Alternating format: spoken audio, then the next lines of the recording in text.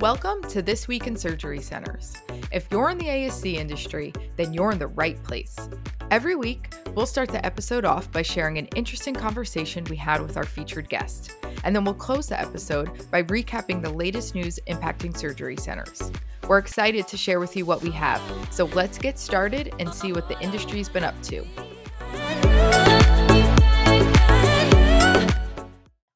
Hi, everyone. Here's what you can expect on today's episode. Adam Hornback is the administrator at the North Texas Team Care Surgery Center, and he's here to talk to us about a topic we have not covered yet: real ways to reduce waste and increase recycling at your surgery center. As this is a passion of Adam's, he has tried some really cool and innovative ways to implement processes to reduce, reuse, and recycle, and hopefully you can take some of these ideas back to your own ASC to try out. In our news recap, we'll cover a brand new tech-filled hospital in New Jersey, new smart bandages with nanosensors, the 9 most stressful physician specialties, and of course, the new segment with a positive story about the first patient ever to be cured of leukemia. Hope everyone enjoys the episode, and here's what's going on this week in surgery centers. Adam, welcome to the show. Thanks for having me. Appreciate you joining us today, Adam. And I thought we might start out. Can you tell our listeners a little bit about how long you've been in the industry? Yeah, absolutely. I'm married to my wife of 15 years. Trish and I met in the OR. I have 3 wonderful children: Allison, Deshawn, and Tyler. I've been in the OR for 28 years now. Started off in a small hospital as an orderly. Got the opportunity at this small hospital to work with a surgeon who helped me learn how to scrub. So I scrubbed cases for about 10 years before I went to nursing school. I went down to Parkland, did a critical care residency there. The hours were awful, so had to move out of there. Went to another hospital in the OR. Excuse me. And I worked there for a while, but I did miss the faster pace of the ASC. So I got an opportunity to go back to the ASC in leadership, and I've been there ever since. That was around 2007. Fantastic. So it sounds like healthcare, and the OR in particular, is a big piece of your blood and in your background. Tell us a little bit about North Texas Team Care, where you're at today. What's your specialty mix, and what do you guys focus on? Yeah, absolutely. So at NTTC, we try to be a leader as far as price transparency. We post all of our prices online and in bundles. We're multi-specialty. We do everything essentially except for eyes and cardio. We're heavy pain and GI, but we're seeing a lot of growth in orthopedic, total joints, and spine. Right now, we do about 350 cases a month. A large percentage of the cases are cash, which is exciting. Excellent. And I don't want to dive into it too deep because we could probably spend a whole episode on pricing and price transparency, but I do love the way that you guys have kind of set fixed pricing, extremely transparent, extremely easy for a patient to understand. What benefit have you guys seen from that approach? Oh my goodness.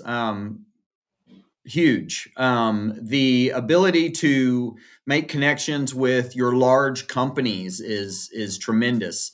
There are opportunities to go out there and get some of the big companies, Walmart and Amazon talk about this style of healthcare.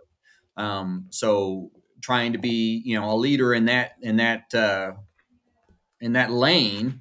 That's kind of where we're growing. We're seeing a lot of growth there, and that kind of coincides with the cash bundle pricing. I love it. Yeah, I think that's a unique model, and it's great to see you're getting some benefits from that. But we'll shift gears here towards why we reached out and what caught our eye initially, which was your article in ASC Focus specific to your thoughts and TTC's thoughts on recycling in particular. And that stuck out to us because, we're all about different operational aspects of ASCs and best practices. We haven't seen a lot of thought leadership and examples and case studies as it relates to recycling and waste management. And so wanted to ask you a couple of questions about that.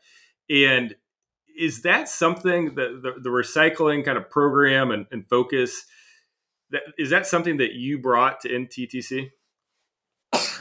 Yeah, it is. Having essentially grown up in the OR, I noticed, all the waste over the years. The drapes, the sponges, the stuff we would take home to wash our cars. It really became more apparent as I've gotten older that somebody pays for that. Either it gets passed on to the patient, or the hospital or the ASC, they eat that cost. So I grew up very frugal, so I don't like to see waste like that. Got it. So you saw the opportunity, and decided to take action on it. And how did you go about that? How did you kind of turn this from an observation into a program or something that you took action on? Yeah, absolutely. So, we kind of started small. We've done this for, throughout several surgery centers, but you start out small, you sending the expired supplies and implants on mission trips, medications, that kind of thing. We used to do that a lot. They were very popular until some of the organizations that do these trips stopped taking the expired stuff. They needed, current, expiration dates on their stuff, which obviously changes things. We're not a large organization, so we still do specific items. Excuse me. Just not as much as we used to. And then obviously we try to, help with, I know some of the organizations have mission trip organizations that they do. So we try to contribute where we can.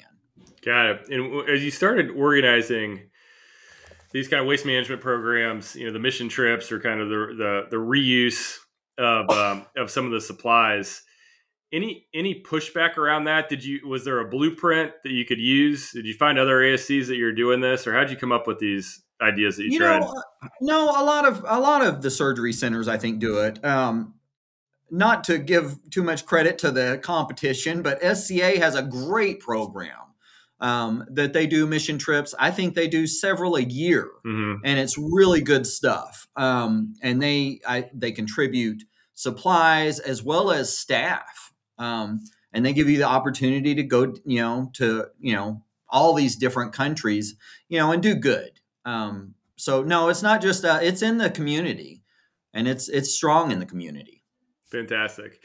And what about kind of your old bread and butter recycling and kind of waste management from a recycling perspective? Is that something that you guys do?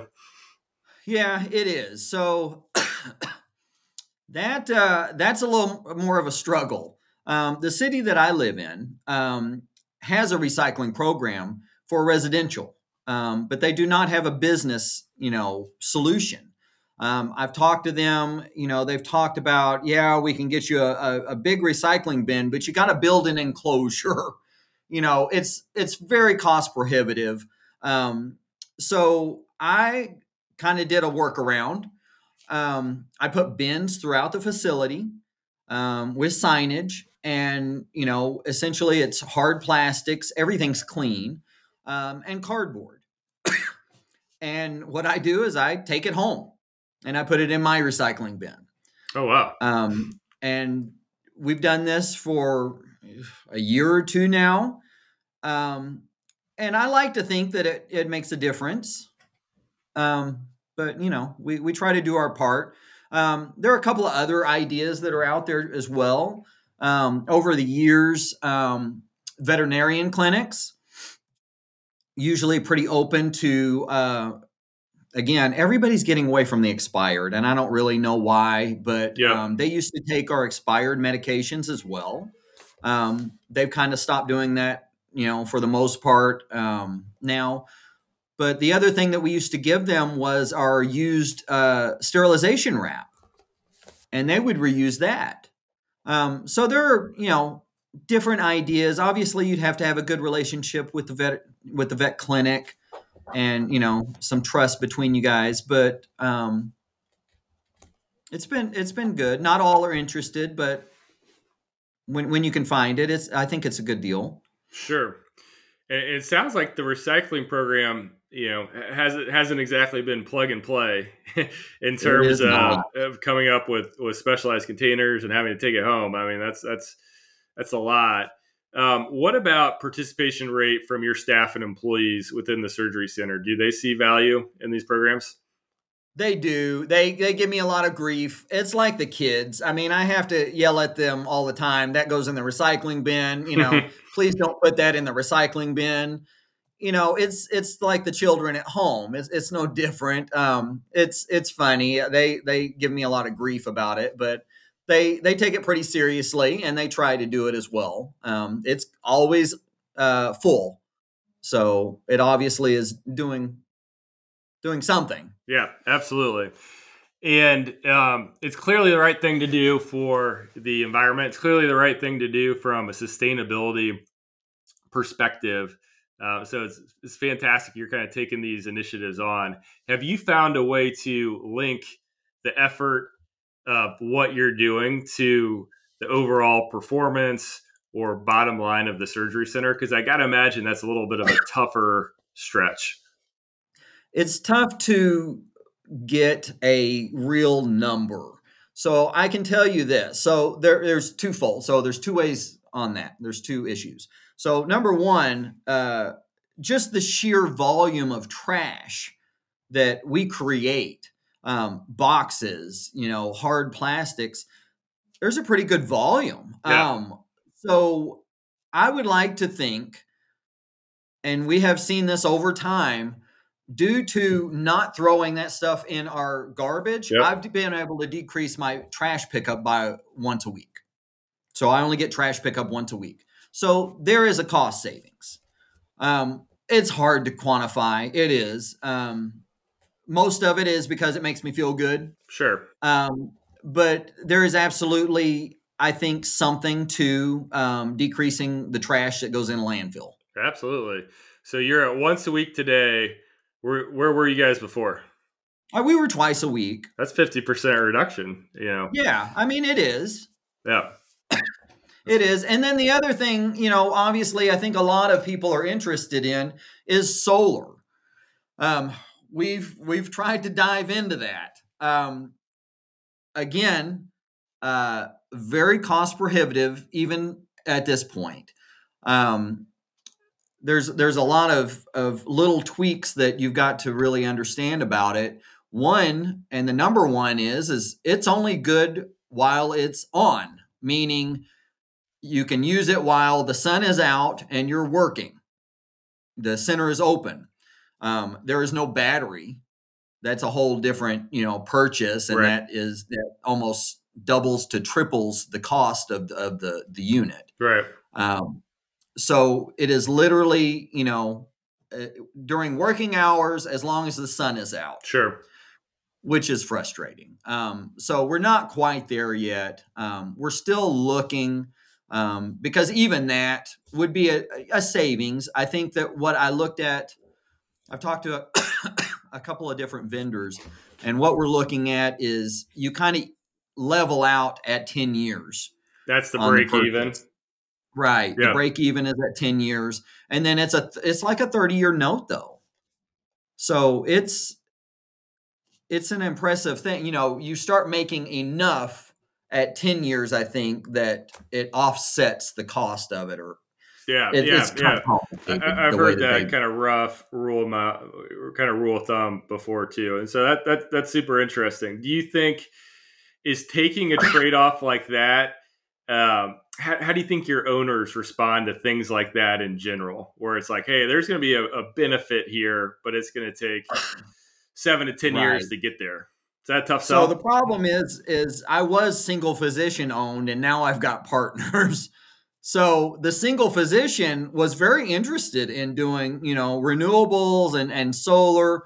The problem with it is even with our roof being a flat roof, we didn't have enough roof space. So in order to get the coverage, we were going to have to add carports with solar on top of them. So there's, additional cost. You don't really see a lot right now. I mean, obviously, to me, energy costs are only going to continue to go up. Yep. So I think at some point it is a good investment. It's just not a clean. It's not yet a no-brainer. Yeah.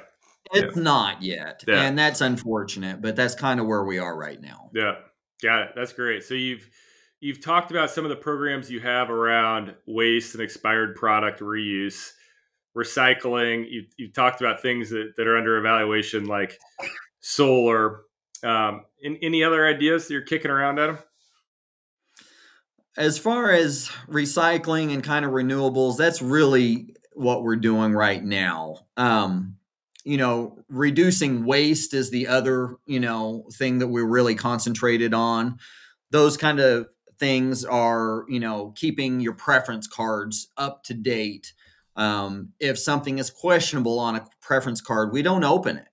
The surgeons have been, bought into that, which is a great thing because not all are. Some of them just want it open items, and that's, a cost that a lot of times we don't use. I don't use packs. I don't use the same items often enough that packs make sense in my center. So, often your packs will have, an additional 3/4, a drape or something that you don't use. I don't use them. So we only open what we use. So at the end of the case, there is nothing that has not been used on our tables. I think that's important. And over time, it does make a difference. Sure. We try to use only one brand of an item. We don't have multiple brands of the same item. If we've got a Bovie, we've got one Bovie. And we kind of utilize a most used this kind of attitude, and everybody's bought in, and it works pretty well for 99% of everything that we do.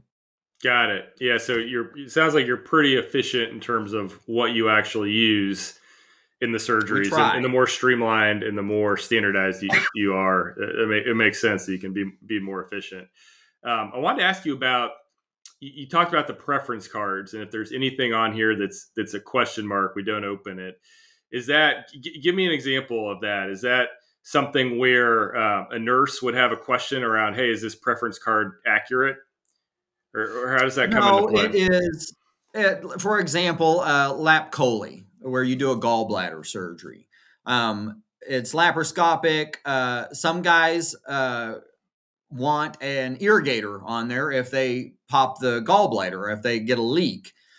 Well, that's only if you pop it. So I don't need to open it unless you burst it. So those kind of things, I may need this. Okay, we'll have it in the room. That's great.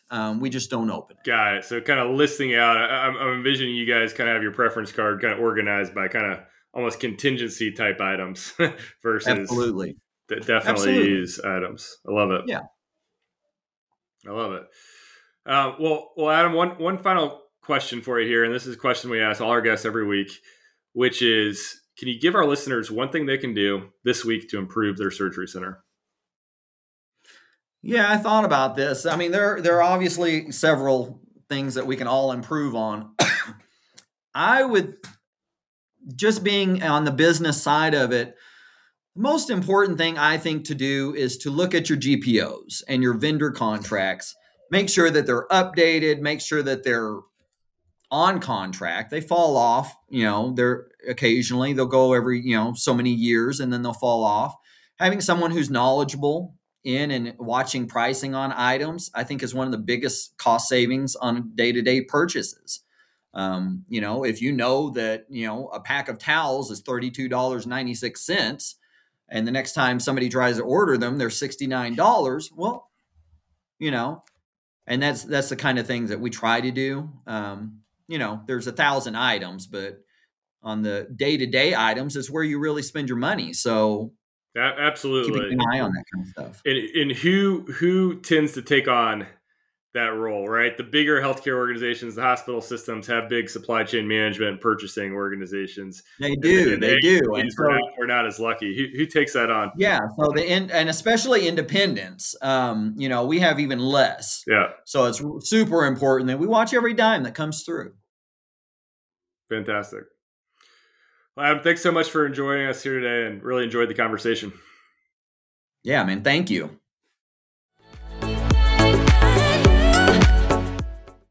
As always, it has been a busy week in healthcare, so let's jump right in. In our first story today, Hackensack Meridian is set to open a $714 million brand new state-of-the-art surgical and intensive care tower. They are calling it a smart hospital with 24 operating rooms, 72 post-anesthesia care unit beds, 50 ICU beds, and 175 medical beds. So, what makes it a smart facility?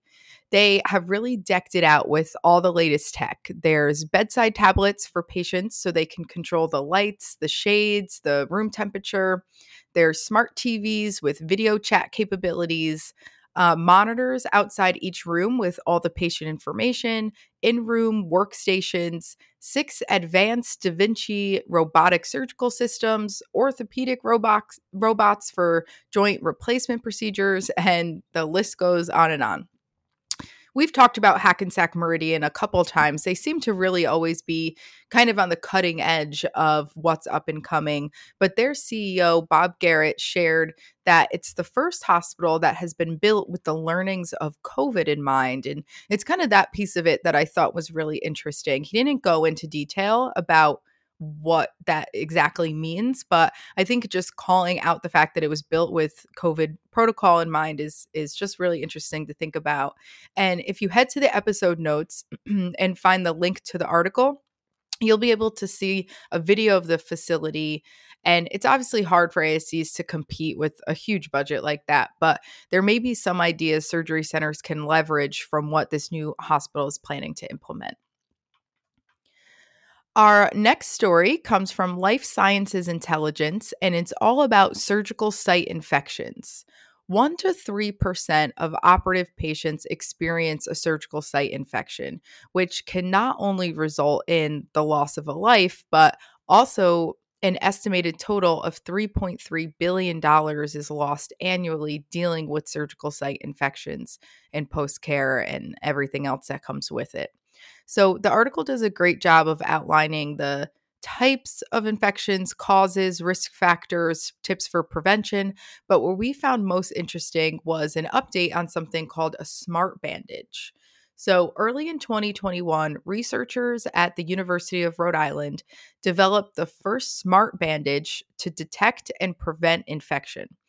By embedding nanosensors into the bandage fibers, the smart bandage can be monitored by a patient or a healthcare professional to try to catch infections early on, minimize antibiotic use, save money, and most importantly, save lives. So, while this technology is not yet being used to treat post-surgical infections, future iterations may allow for that route.